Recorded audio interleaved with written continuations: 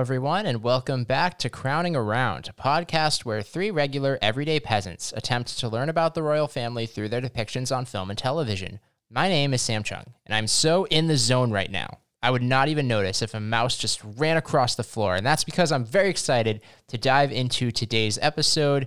Today we'll be talking all about The Crown Season 4, Episode 3, entitled Fairy Tale. It's a big Diana episode. They played both the songs that we used to come in and out of this podcast, and so it's just going to be a great time. There's a lot to break down here, so let's dive right in. Joining me, as always, are my two co-hosts. First, our resident culinary connoisseur. It's Ivan Vukovic. Ivan, a restaurant with only starters and desserts, yay or nay? I mean, that just sounds like a tapas bar, right? A little bit, but I feel like they still make like small mains at a tapas bar, no? I think like starters that you build a meal around, that's what small mains are. Oh, I guess I guess you are the connoisseur. So yay or nay though? Nay. You're not a tapas person? I'm not a tapas person. And you and I are traveling to Madrid together soon, so yes. Not looking forward to it, gotta be honest. Yeah, and your wife loves Mexican food, and I feel like tapas is like a staple. Those are two different foods. No. That's Spanish. Tapas is, but I feel like Mexican restaurants have tapas too. Not really. No, it's more traditionally Spanish. Okay. You're gonna get some ham. You really just like dug yourself a hole with that question, Sam. I did. Well, okay. But we're nay on it, so we don't need to we can just go away. I feel like if the Cheesecake Factory had that format, they would actually do really well. What are you talking about? That it'd be an even larger menu because because if they only had their appetizer section and their cheesecake section, I think it would do really well because you go to the Cheesecake Factory and you go and get like 3 appetizers and not get a main. Oh, I get a main at the Cheesecake Factory. I've actually never been to a Cheesecake Factory. What? But I know about how like the menus are just, like novels, but is their appetizer section of the menu also like pretty sprawling too? I mean, it's like a page. It could be like a proper restaurant-sized menu in like a reasonable sense. Okay. But I don't think I would discount the mains. I would make an offshoot, like, you know how they have like those quick service versions of restaurants? That's what I do. Anyway, that's not important. Keep going. But wait, hold on. So if I went to the Cheesecake Factory, like I could probably build a meal around like 2 appetizers and a cheesecake, right? Yes, oh, absolutely. You could. So Diana and Camilla essentially went to the Cheesecake Factory. Yes, I'd say I that. went to an upscale Cheesecake Factory. No, if you said that the Cheesecake Factory, it was like the bread and then the cheesecake. I feel like It'd be the bread, avocado egg rolls, something else, and a cheesecake. Yeah. Okay, got it. Are they known for their bread? Yes, Yeah. they are. They sell the bread like in grocery stores. How does it compare to like Olive Garden breadstick and Red Lobster Cheddar Bay biscuit rolls? I'd say it tastes more real than Olive Garden. I'm not asking about like authenticity. I'm just saying it's like a different kind of bread. There's an addictive factor to like those breads. Those are like, true. Cult favorites. Like, Yeah. so how does it stack up? I think Olive Garden is a little bit more addictive. They put more salty chemicals in it. Yeah. And I love it. Okay, it's still in the top Okay. 3, but it would be the 3rd. Yeah. I've also never had, did you say Red Lobster? Yeah, the Red Lobster Cheddar Bay biscuit rolls. I don't really go to Red Lobster, so I'm unfamiliar. So Red Lobster and Olive Garden are actually, I think, owned by the same company, and they basically have the similar concept for both. Like they give you just gratuitous amounts of these like different types of breads, and you fill up on that, and it kind of distracts from how mediocre the mains are. Well, next time I go to Red Lobster, I'll have to try it out. I'm a vegetarian, so there's not really much for me at Red Lobster. Again, you could have a meal just around these like Cheddar Bay biscuit rolls. In fact, like they actually, I think, sell them at Costco, like to make yourself, like the flour. Yeah. And I've actually bought it a few times. They're great. Oh, okay. Should I bring some with me on our trip to Madrid? I wouldn't be mad. Could you imagine you guys just have like a Tupperware of those things running around at tapas bar? What a tangent. Okay, also back with us today, a woman whose gestures reveal her. It's Carlin Greenwald. Carlin, in learning about public speaking, did you ever have your hands just like tied together? I kind of wish they'd done that because as an Italian, that is a problem. As an Italian, are Olive Garden breadsticks also a problem? I don't think so. I actually did once go to an Olive Garden with my Italian family after someone's funeral, so Oh, God. makes sense. I know I've been to Olive Garden in normal circumstances too. It's pretty good. I think it's become really passe to just like dump on Olive Garden. Like, you can have a good time there. I love Olive Garden. I'm Olive in Garden, favor of most chain restaurants, to be honest. honestly, so. yeah, Olive Garden and Cheesecake Factory. I think they're both right up there. Yeah. Yeah, I hated public speaking and like the thing where they would make you control your hands. Like, why are you judging me on that? When you're at a podium with a bunch of people, no one can even see your hands. Who cares? What was your favorite Olive Garden memory? Oh no. I just after tennis practice, sometimes we would just go and buy some breadsticks for the road. Oh yeah, one of those. Yeah, because you can buy the breadsticks if you're not sitting down. I think it was like $5 for a dozen breadsticks. I'm trying to remember the last time I went there that wasn't with like former friends from high school. Why, if there are former friends from high school there, is it a bad memory? I mean, it's been tainted now. I guess those were good memories. Yeah, we used to go get the breadsticks, get that custom thing where you could like make custom pasta and then get a salad and breadsticks. Oh yeah, That was pretty good. That was Never Ending Pasta Bowl, right? I think so, yeah. Yeah, getting that. My wife loves a good Olive Garden Italian margarita. Oh, never had that. Oh, okay. Yeah. That's like a Mexican tapa.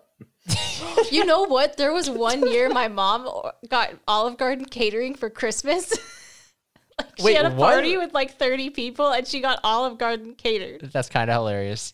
It was great. That's actually a good idea. I love that. It was pretty great. That was one of her good years. My favorite Olive Garden memory What are you doing? was, I think this was like during the Never Ending Pasta Bowl month, but like my wife and I, we went and we didn't get the pasta. We just had like the soup, salad, breadsticks lunch, which I actually think in itself was never ending. But, you know, we just each ordered like, you know, one portion each of salad and soup and a couple of breadsticks.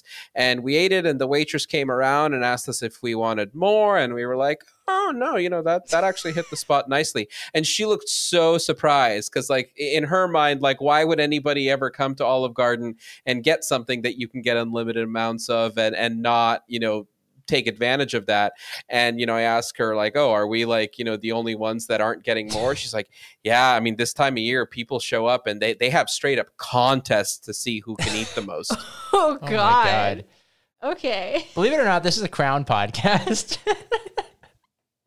On that note, normally we have our disclaimer as always that we're not royal family experts and that, you know, if you came here because you want any sort of factual clarity about the royal family, we don't know, so just roll with it. Also, though, ahead of this episode, the episode itself that we watched, season 4, episode 3, did have a disclaimer that the episode included scenes of an eating disorder, which some viewers may find troubling, and that if you wanted more information and resources, if you're struggling or you know someone struggling with an eating disorder, to go to www.wannatalkaboutit.com. So I feel like we'll obviously touch upon that in this episode as well. So I feel like we'll just kind of repeat that disclaimer here. And with that, I think we can dive in. Carlin, do you have a recap for us on The Crown episode 403, Fairy Tale? Yeah. I mean, there was a lot going on, so I'm going to try to get through this pretty succinctly. So basically, we open with Charles talking to all his family members about what is his proposal that we kind of get to see, but don't really get to see. He kind of proposes in a, to be honest, pathetic manner in which he didn't get down on one knee. It was like a very weird sort of, he took her into like a nursery and he did propose and she did say yes. So wheels are now set in motion for Diana to begin what is, I guess, called princess training. Basically, it's suggested that Diana get her lessons from Elizabeth, and Elizabeth's like, nah, I'd be too nice. Let's have her grandmother do it to get all the protocol down. So basically, Diana has to leave her life with her friends and her flatmate, where like she had a pretty normal life and was, you know, kind of riding high off of this marriage proposal, like imagining a really good future. But she gets to move into Buckingham Palace, and right away she starts getting the protocol wrong. She embarrasses herself at some sort of social event with the relatives. Sort of all the magic from Balmoral has seemingly disappeared. Charles is sort of very awkwardly lukewarm during their engagement press. Like, it's not going super well. And then he's like, yeah, I'm going on a 6-week tour. And so then she has to basically live at Buckingham Palace alone for 6 weeks, and basically she does not fare particularly well. She is beloved by the British people. She is getting letters all over the place, but that is kind of the only contact she's getting. Charles is not calling. Charles is not contacting her at all, in fact. She's not able to reach the Queen. Her grandmother is like a drill sergeant being really mean with these protocol lessons. And so basically she is sort of dealing with the loneliness, the isolation, and also an emergence or resurgence, we don't really know, of an eating disorder. It's very clear that she suffers from bulimia. And so those are sort of like this very perfect storm of just she's not having a good time, and Charles is obviously not helping. And basically, when this tour initially started, Charles asked if she wanted to go talk to Camilla, who is at this point interpreted as just an ex, to sort of talk about him. She finally does agree to go some point during her isolation from Charles, and basically Camilla makes it very clear that she knows so much more about Charles than Diana does. And Diana's also started to sort of get sense that maybe there's something going on. And Camilla kind of confirms it, whether that was on purpose or not, who knows. She mentions the nicknames they have for each other, Fred and Gladys, and Diana had seen that on, I believe, a letter, and then she sees it in a bracelet, some sort of jewelry that Charles is having made for Camilla when Charles and Diana are about to get married. So Diana catches on, like there is an affair going on. And so Diana freaks out. She wants to call off the wedding, but it's the point where the Queen won't even answer the phone about that. So Diana is kind of going into an even bigger spiral. And then Charles returns a day early and goes to Highgrove, or says he's going to I think he goes to Highgrove and talks to Camilla. We don't really know what happens, but then basically during wedding rehearsals, Charles and Diana are back together. It's very cold. And Charles is basically like, no, I went to Highgrove to tell Camilla that it's over. He gives her some sort of special ring. And basically, Diana is clearly sort of on the fence. The wedding is looming. The olds of the royal family, so, Philip, Liz, Queen Mother, Margaret, they all have a little conversation together. What are we going to do? Margaret's like, you guys are repeating the same mistake you've always had for generations. And Philip's like, no, Diana will grow into this. It's fine. And so Elizabeth has to go talk to Charles, and she basically tells him, like, grow up. It's your duty. You can find love in that. Let's make it happen. And then the wedding, ultimately, despite all these problems, does go through. And so now we have Princess Diana and Prince Charles. Yeah, I think an interesting episode. I wonder, is this really kind of like the first episode where kind of like the main storyline hasn't really focused on a royal? Soon to be royal? I guess, yeah. Yeah, I mean, I think this was definitely, especially compared to last week, like a very scaled down episode. Like it really mostly followed around Diana, and it, oftentimes felt very claustrophobic, where the sense of imprisonment that she was feeling at the palace, and the fact that her life had just become very confined and very regimented. I think they did a good job, like driving that point home. Well, yeah, in the last episode, we didn't even talk about like the CGI deer. Like, what a weird CGI deer. I mean, they're not gonna get I guess you could probably train a real deer to look limp. I don't think you could train. Can you train any animal just to like, oh yeah, limp around? Yeah, so I guess there might have been a practical issue. Yeah, for sure. It's just a deer puppet. Yes. I was gonna say right off the bat, I feel like we need to address like the biggest revelation of the episode, and I don't know if this was actually like audibly uttered or it was only revealed through the closed captioning, and I watched these episodes with subtitles turned on, but Charles's private secretary is named Adine. Yeah, it made me really confused about who is the like staff at this point. I assumed this was maybe Michael Adine's son, Michael Adine Jr. I guess. Unless Michael Adine was already a junior. Maybe, like, what if every servant is just named Michael Adine? Oh my God. Okay, I thought that was just Michael Adine, and I wasn't really paying attention to, like, how old anyone was, because to be honest, this entire time I have not kept track of who anyone was besides Tommy. Well, no, because like, because Michael Adine like retired off screen last season. Like there was an episode where like Philip like remarked like, "Oh, so glad that asshole Adine is gone," and now we've got a brand new addition. Yeah, I don't know. So wait, who was?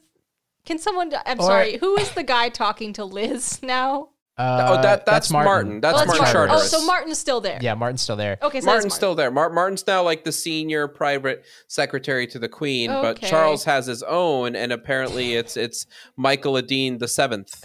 Sorry, right, I'm just also imagining like the plot line in What We Do in the Shadows where Colin Robinson like expires as an energy vampire and then a new Colin Robinson like emerges from the body of the old Colin Robinson. Like that's I'm well aware, yes. That's kind of what I imagine happened with Michael Adine. I guess so. So we have a new Adine now. That's exciting. That is exciting. Yeah, I guess.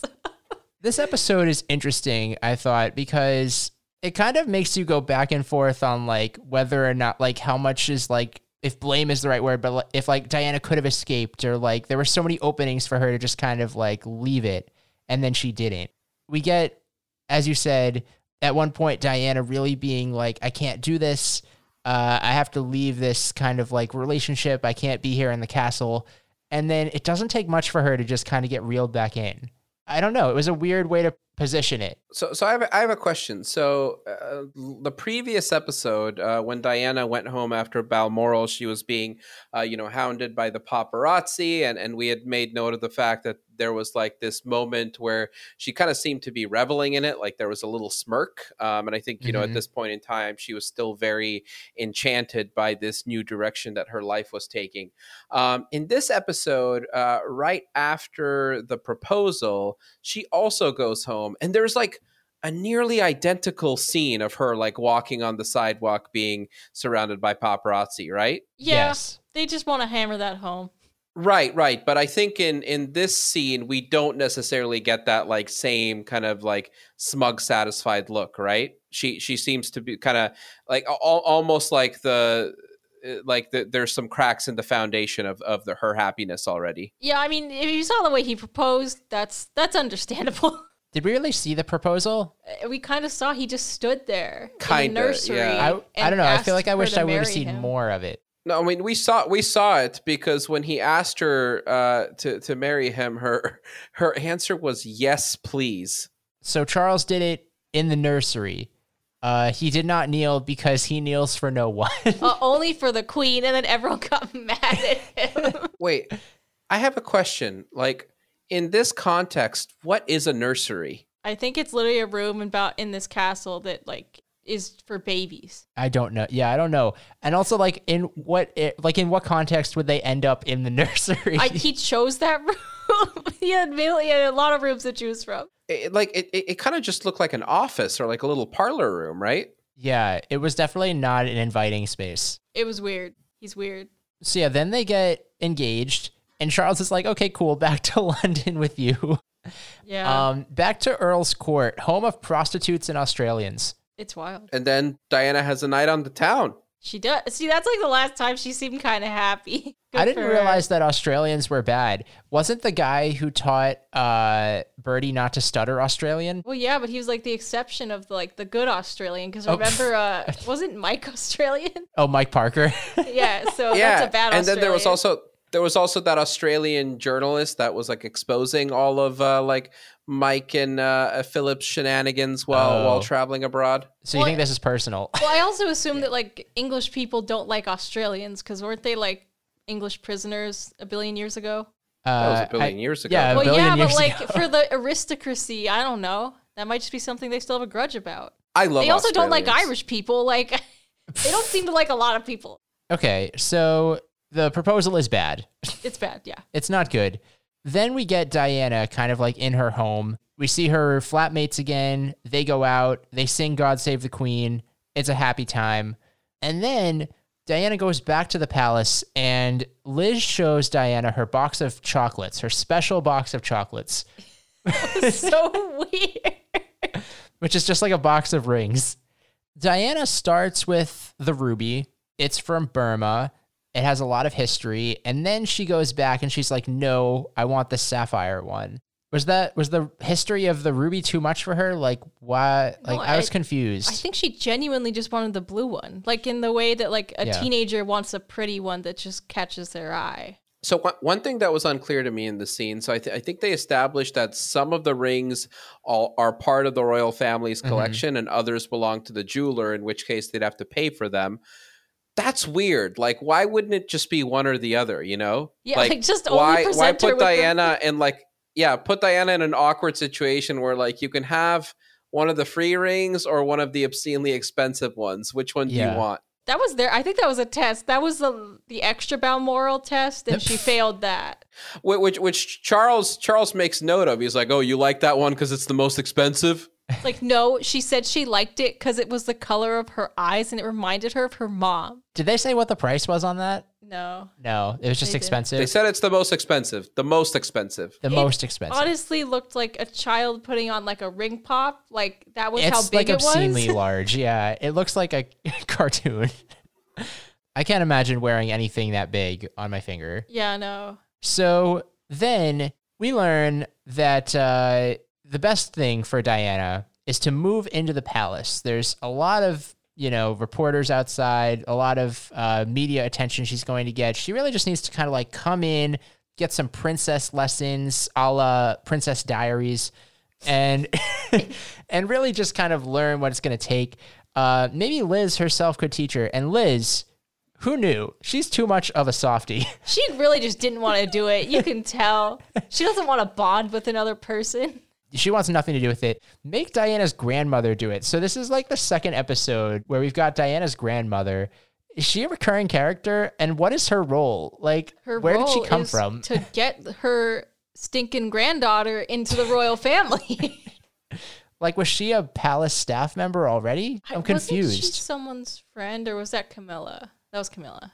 Do you think the apartment that Diana moves into is the apartment that the art curator used to live in? They all look like they have a similar view. I mean, yeah, she can look right up into kind of like the entrance of the palace. She knows exactly when Liz is coming and going. Maybe she's next door neighbors with him. Like maybe he's still there. Oh, I thought, yeah, maybe. There's just a wing of the palace where they put everyone they hate. Yep, that's it. And that's Liz. Evidently, yeah. So she moves out, she goes to the palace, and she gets there, and this is a familiar scene. When she gets in, there's no one there to greet her. I feel like it's the same thing as when Charles kind of got to the palace last season, but it's just like you get into that huge room, that huge like kind of like foyer space, and there's just like no one there. It's such an uninviting space. Then we cut to the royals gossiping about somebody who either has a shell collection or a shoe collection. Which, yeah, they really don't appreciate people having hobbies. A shell collection or a shoe collection? Shell collection. No, where are the shells from? Everywhere. That's what makes it a collection. Where are the shoes from? Well, because that's the thing. It's a limited, like your shoes are probably going to be like European. So like that's a shorter range of places than shells. So I think take more effort to have a good shell collection than a good shoe collection. Wait, are the shells... Like, how does the value differ based on where they're from? It's not the value, it's the amount of effort you had to put in to get all the shells. Because if you had to travel a bunch and then transport back these fragile shells... Sometimes it's illegal to take shells. Who's to say you didn't have to travel for the shoes? Well, you don't have to... You pay money and you get shoes. Like, it's really not that hard. Are you saying the shell collection is riskier? Yeah. Like you just said, sometimes it's illegal to take the shells. What's to stop you from buying the shells online? Well, they don't have that. It's like 1980. You can't do it. I just think it's a lot easier to walk into a bunch of like designer shoe shops, which is what I'm assuming. No, you know what? These guys are stuffy. Maybe it's not designer shoes. What kind of shoes would it be? Clogs. Clogs. Just a bunch of clogs. I don't think these people are very, we don't get labels flashed in this world. I actually wonder what they wear. Because now they do. Yeah. I'm curious. It's just 100% British. Except it's even if it's from another part of the world, it's 100% British. I mean, Empire. But yeah, I don't know. I think anyway. I don't know. Yeah, but they're standing around like gossiping and cracking jokes about this person. Oh, they're like standing around in a circle in like a hallway, and they just look so awkward. Like, even having to stand listening to someone's story, there's nay a couch in sight. Like, honestly, if this were like a school setting and you just like walked by these people standing in a circle in a hallway telling these lame jokes, you would just like honestly look at them and say like, what the hell are you nerds doing? Stop taking up the hallway space. Yeah, get out of my way. Yeah.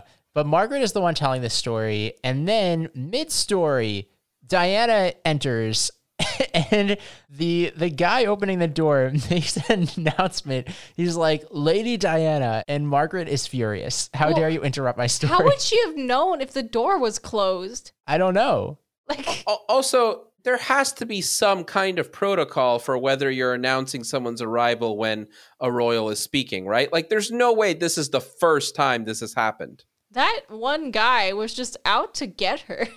Yeah. Although it was weird because obviously in the last episode, we saw Diana really like pass the Balmoral test with flying colors. Almost immediately here, she's failing on like every level. So Yeah. how intense could the Balmoral test really have been? I guess not. 'Cause She's like curtsying to people in the wrong order. Yeah. Is that like just not done at Balmoral? Like, they literally just throw it out the window. I think they're probably just realizing that like this is getting real. Like it was fun to just like have her stop by as a visitor and be like, oh yeah, she's great. We should have her be a bigger part of the family. But now that it's actually happening, they're like, ugh, we don't like outsiders. And that shot of kind of, I mean, the one thing that them standing in a circle did was it made for that really kind of like intimidating shot of her just like rotating around the circle and just looking incredibly lost and confused. So yeah, she's calling people by the wrong name. And everybody's like, you know what? Thank goodness your grandmother can come in and Princess Diary you and teach you all about what it means to be a princess. I guess. No, somebody should be coming in to teach them how to be decent human beings and not pick on this poor girl. You know. Yeah. Maybe. Okay, so then this was fun. We got the interview that we saw at the end of Whatever Love Means, and they said whatever in love means. Yeah, they did. Yeah. So I want to like dedicate like 15 minutes to talk about just this. Okay. Okay. I'm guessing that this was probably some like semi-famous quote as a result of this interview, right? Yes. And that's probably why they named that movie a slightly modified version of that quote. Yeah. But it's also weird though, because that movie was mostly about Charles and Camilla, not Charles and Diana. Yeah. So are we then to interpret that like this is Prince Charles's famous quote about love? I guess. But I think even in the context of that movie, like they were obviously, it was an interview with him and Diana. Like I still feel like what Charles feels, like I feel like there's a parallel. I don't know. Maybe he just didn't do any quotes about Camilla. All right, 15 minutes are up. Yeah. But yeah, I mean, it's interesting now that like this is of an era where there's probably more like primary sources, so they can just pull like real quotes and real moments. Like, every time they're on TV, like there's actual footage of that. Yeah, but it is weird that this is like an actual quote and Diana is there. All of her friends are watching on the news. Everybody sees this. Honestly, I feel like somebody let Diana down because if you just saw that on the news, you'd be like, that's weird. That's so strange. No one chastised Charles after that. Yeah. Be like, wow, you totally failed that more than Diana failed her circle thing. And even weirder is like following the interview, she gets a bunch of fan mail from people who are like, oh, you two seem so in love. It's like, did you not see the interview? Yeah. It's not like he affirmed his love. He's like, yeah, whatever that means. I mean, I will admit, when Diana had like her head on Charles, that was kind of cute, but maybe that's all they saw. Maybe. I don't know. It's weird. It just doesn't add up. It does not add up. Somebody help this woman. But nobody does. She calls her roomies, No. and the roomies are like, oh, that was so cute. Not a red flag at all. They just really want to have a princess friend. That's it. These friends are social climbers. You got to wonder, like, did they get good seats at the wedding? Were they even invited? I'm sure that didn't they say no? She did say like how are you guys personalizing the wedding? Maybe. Is that just something I like have in my brain? Yeah. Oh. Somebody asked them like, so yeah, like what can we expect from the wedding? And this is like coming off the heels of the engagement. It was like they haven't even had time to start planning it. I don't even know if they've picked a date yet. Yeah. So yeah, she got to invite her her flatmates. Okay. So we got this teased in the last episode, but Charles is about to go on a foreign tour. Is it weird that he didn't invite Diana with her or with him? I think so, but I don't know. No, don't because think so? She didn't if get he had enough- invited her, Granny would have had to come along and chaperone the whole thing. Yeah, I wonder if they would have literally been like, if she had known more protocol, she would have been allowed to go because she flubbed that circle so hard. They were like, no. But in the meantime, Charles has told Camilla to spend time with Diana. I'm just like, is Charles just oblivious or is this like malicious? Like, what is happening? I don't know. I think like in the best interpretation, it would have been him being like, oh, you can fill her in on like what I'm like so she doesn't feel as lost. But it's not a good move. Yeah, it just feels like incredibly unaware, like tone deaf. I don't know what the word is, but like, why would you do that? Why would you set your fiance up with your ex and be like, she's a great time? He's a weird guy. It's really not a Charles and Camilla sympathy hour here. They look pretty bad. She's also like 18. Yeah. Let's just bully this teenager. So lesson time. Grandma is like, this will not be one session, not 2 sessions. This will be at least 20 hard sessions.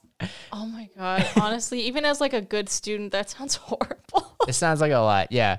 The lessons are divided into 3 parts. There's history of the royal family, deportment, which is basically just like manners, and then sink or swim rules. If you get one of these wrong, you're dead. What are the sink and swim rules that aren't part of deportment? That was, I don't know. I mean, That's don't talk to the press about Charles. yeah.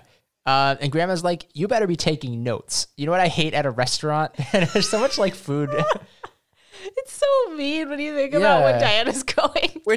Which by the way, she's completely wrong about. Like, if you go to like the nicest restaurants, there's no way that waiter is carrying around like a notebook or an iPad. Like they are like top tier waiters. They're going to memorize your order to a T.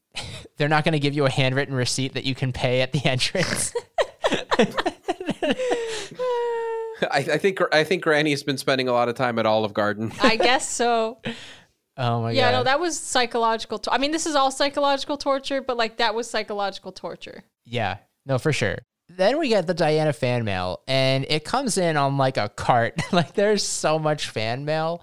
Have we ever really seen like any of the other royals get fan mail like this? No, because I don't think they get it. And Diana's reading it all. It's all positive. Like, I don't know that we saw a bad letter in there. I think everybody loves her at this point. Yeah, I mean, it's funny because it's like, am I completely charmed by Emma Corrin? Yeah. But, like, have they really shown her, like, doing that sort of Diana thing? I guess with Charles, but, like, you know, with, like, the public? Yeah, I don't know that we've seen her do anything. I think it's just, like, people have kind of... It seemed more like projections that other people had, like, put onto her.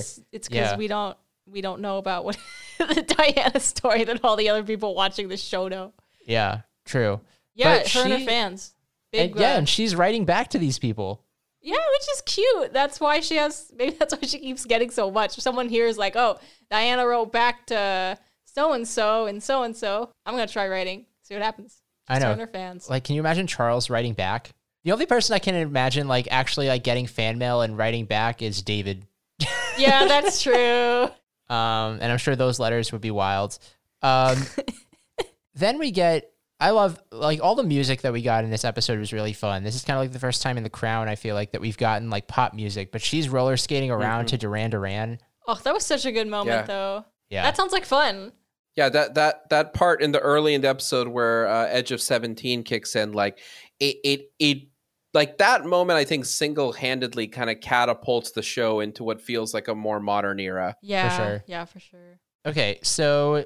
Diana's going to learn all about the pages of the backstairs.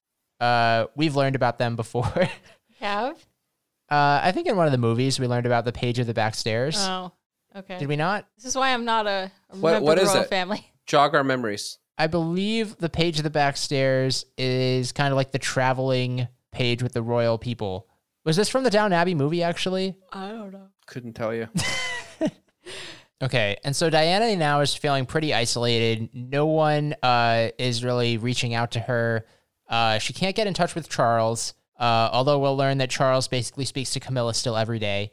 and she tries to get in touch with the queen, but the queen is always busy. And this is kind of where we see her go down to the freezer, eat all the desserts, throw them up. It's just like, this is not a healthy environment for her at all. I don't think it's for, I mean, if you think about it, this is basically someone in isolation, like full isolation. Maybe she can have a couple phone calls because it's also the 80s. You can't like video chat. Sounds like a bad time. Can she have her friends over? I don't think so. It's weird. Like, she can't leave. I mean, I guess she could leave, but she'd just be like swamped. Yeah, her life has completely changed. Yeah, so the eating disorder sort of popping up. Kind of wish we had a little more context for it, because I think there is more context, but it's terrible. Yeah. Jesus. And then this all like kind of correlates with her grandmother telling her like, never show your emotions, be a stonewall, basically.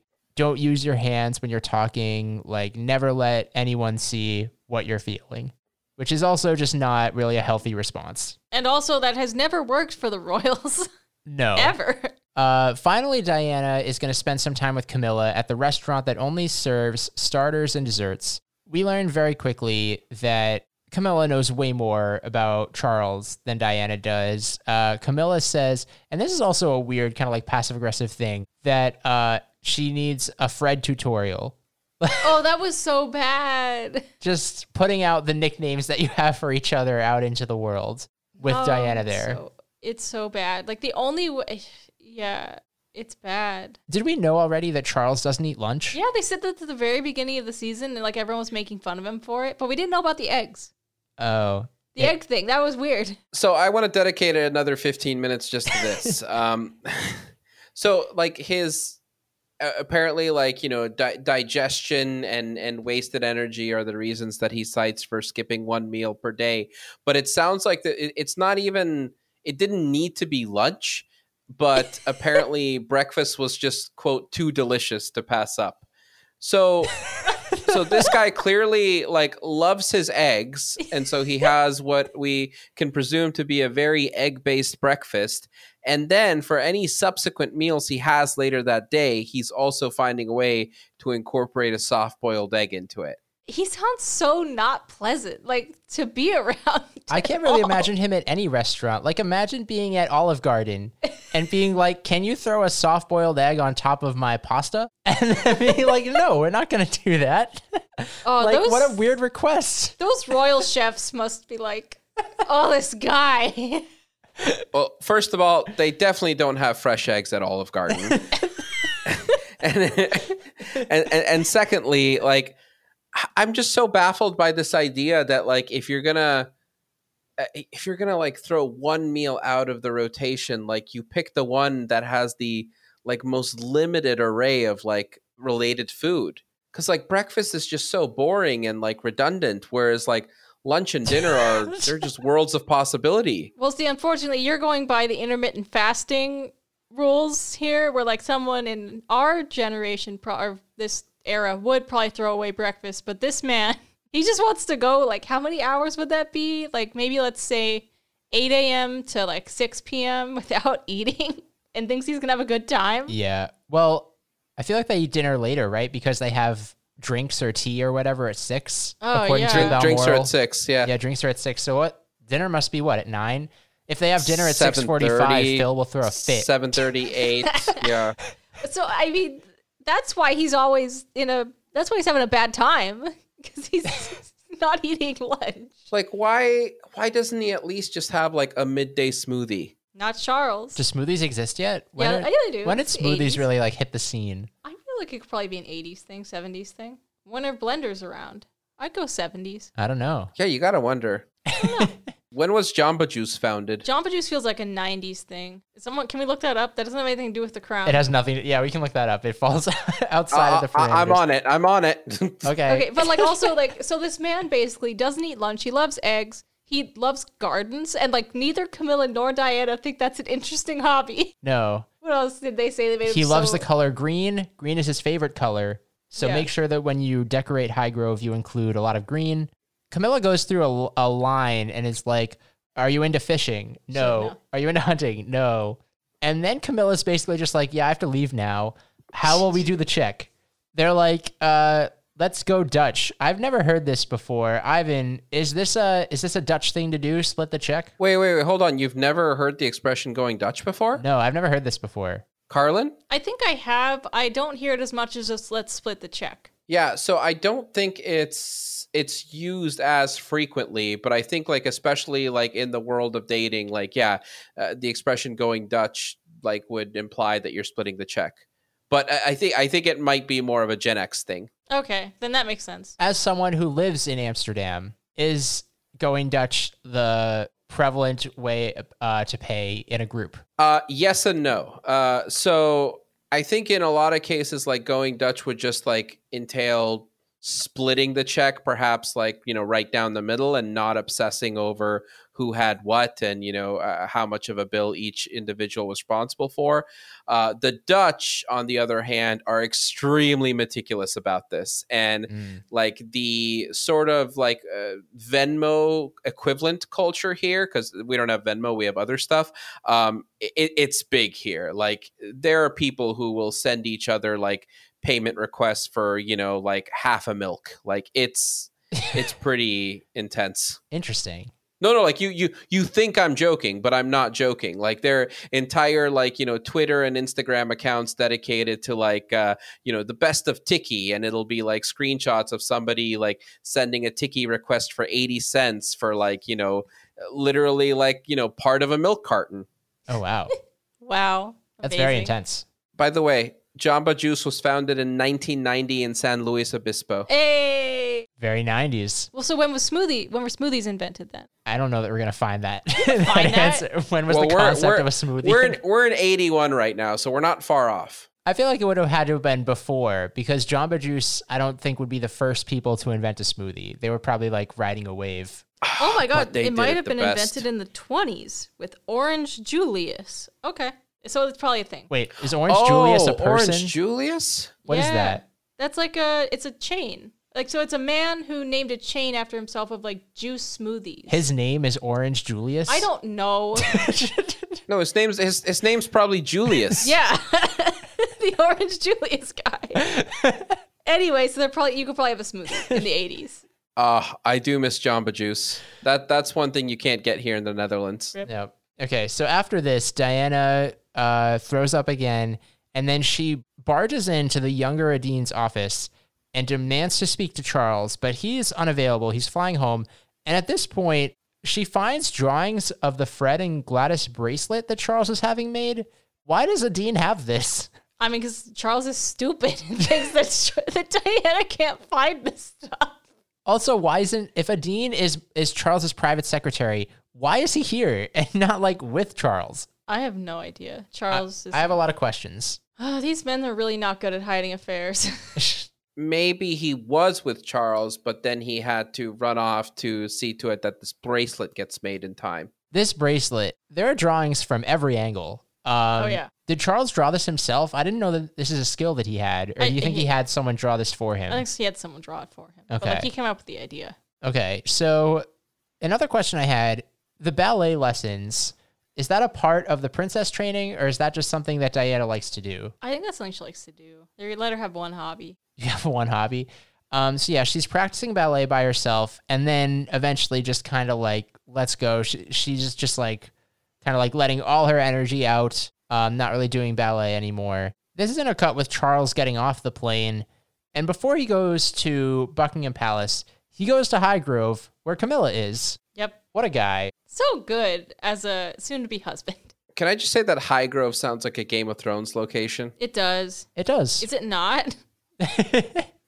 No, that's I High think Garden. High Garden is what sorry. it reminds me of. Although, in fairness, Highgrove is less of a mouthful than Gloucestershire. That's true. Like, if we had to say Gloucestershire the entire episode, I don't know if I could get through the episode. Yeah, no to that. So at this point, Diana seems like, okay, I've seen a lot of red flags. I'm going to end this. I can't do this anymore.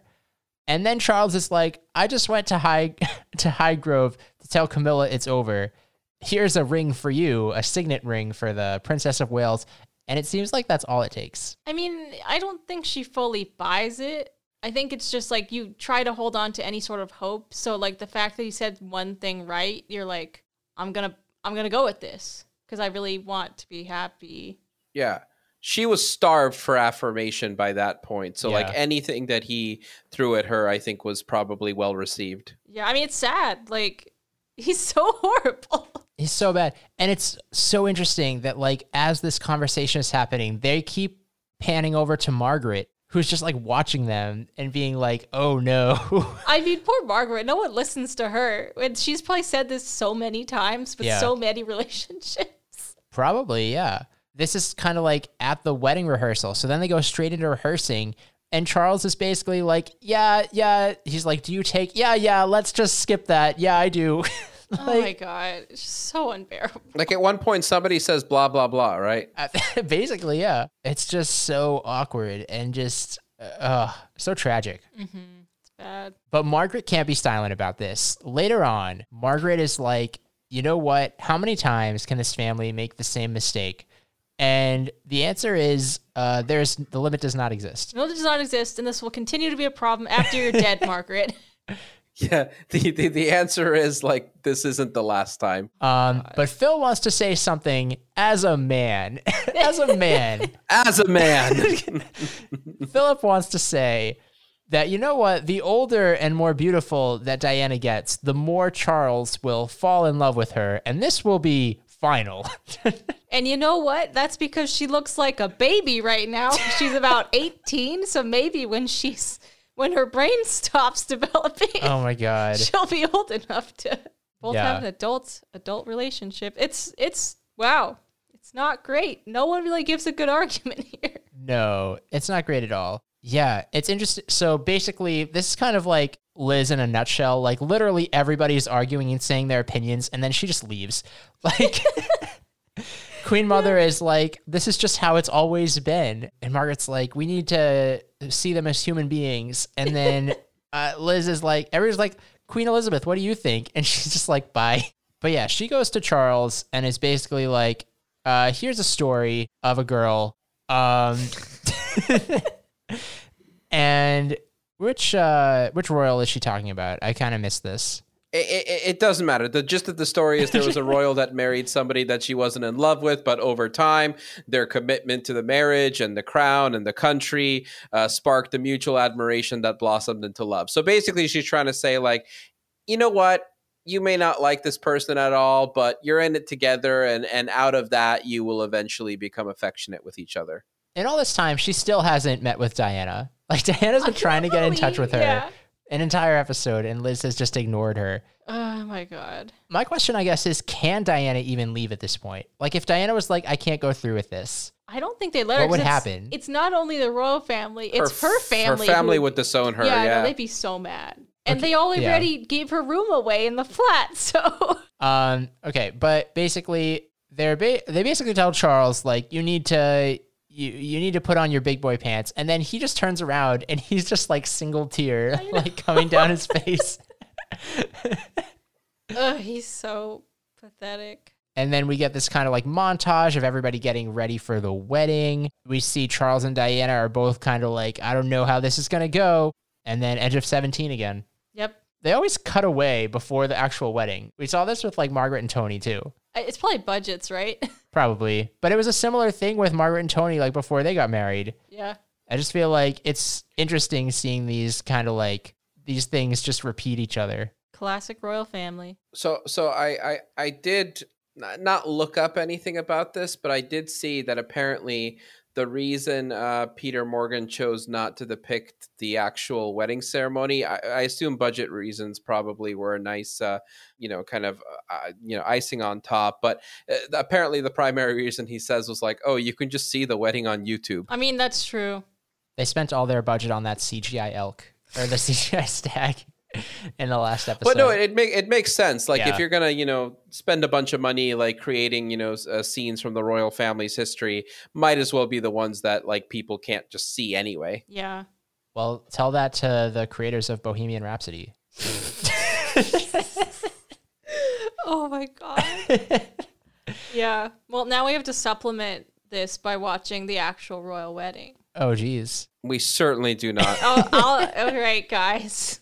Okay. Anything we missed here on Fairy Tale, which it was not a fairy tale. I like the part where Elizabeth like chastised Diana for not knowing geography when Liz doesn't know geography either. So I think Diana fits right in, not knowing where Burma is.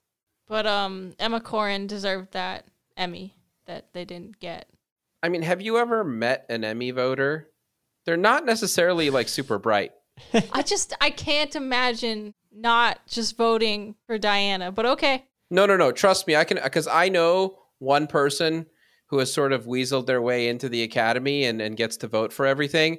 And as soon as I found out that this person had voting power, like that's when I lost like all faith in the integrity of these awards. Oh my God. Yeah. So I'm still mad about that. And it's not like I can ever be vindicated because Emma Corrin's only on one season. Anyway, So you'll just have to be mad. move on with your life. No, not going to do that.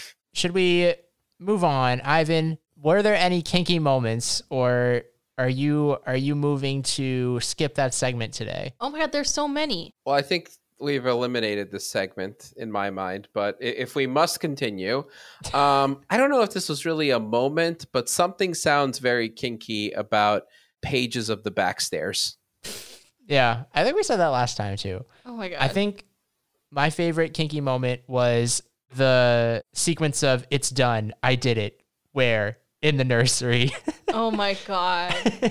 Okay, so there was a lot in the Camilla and Diana sequence. My favorite being when this was totally intentional.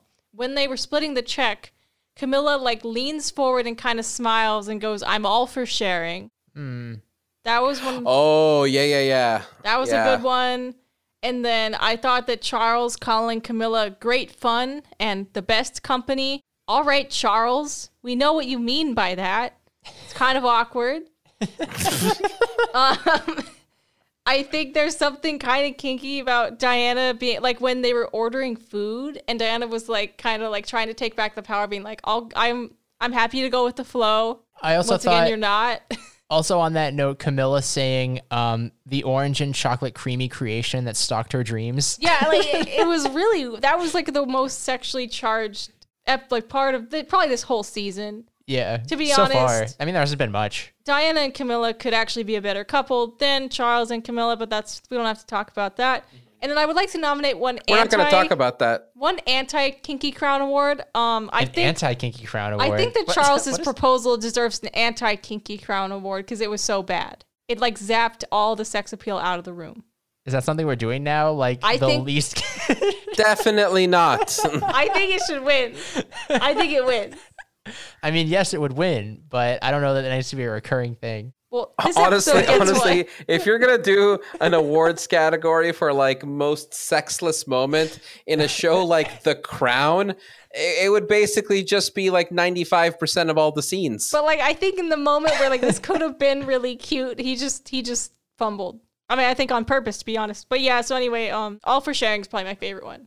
I vote for All for Sharing. Okay, yeah, All for Sharing. Yeah, I'll go with that one as well. Sweet. I think it's interesting that we've been 3 episodes in now, and we haven't really had that much like Queen Elizabeth time. Oh yeah, we've fully moved on from her. Yeah, no, sorry, Liz. I mean that's what happens when she becomes the villain. Yeah. Yeah. Peter Morgan has an agenda. Yeah, because the first episode, Charles. Second episode, Thatcher and Diana, and this episode was pretty much all Diana too. Yeah, I mean, I think they're hitting this storyline very hard out the gate.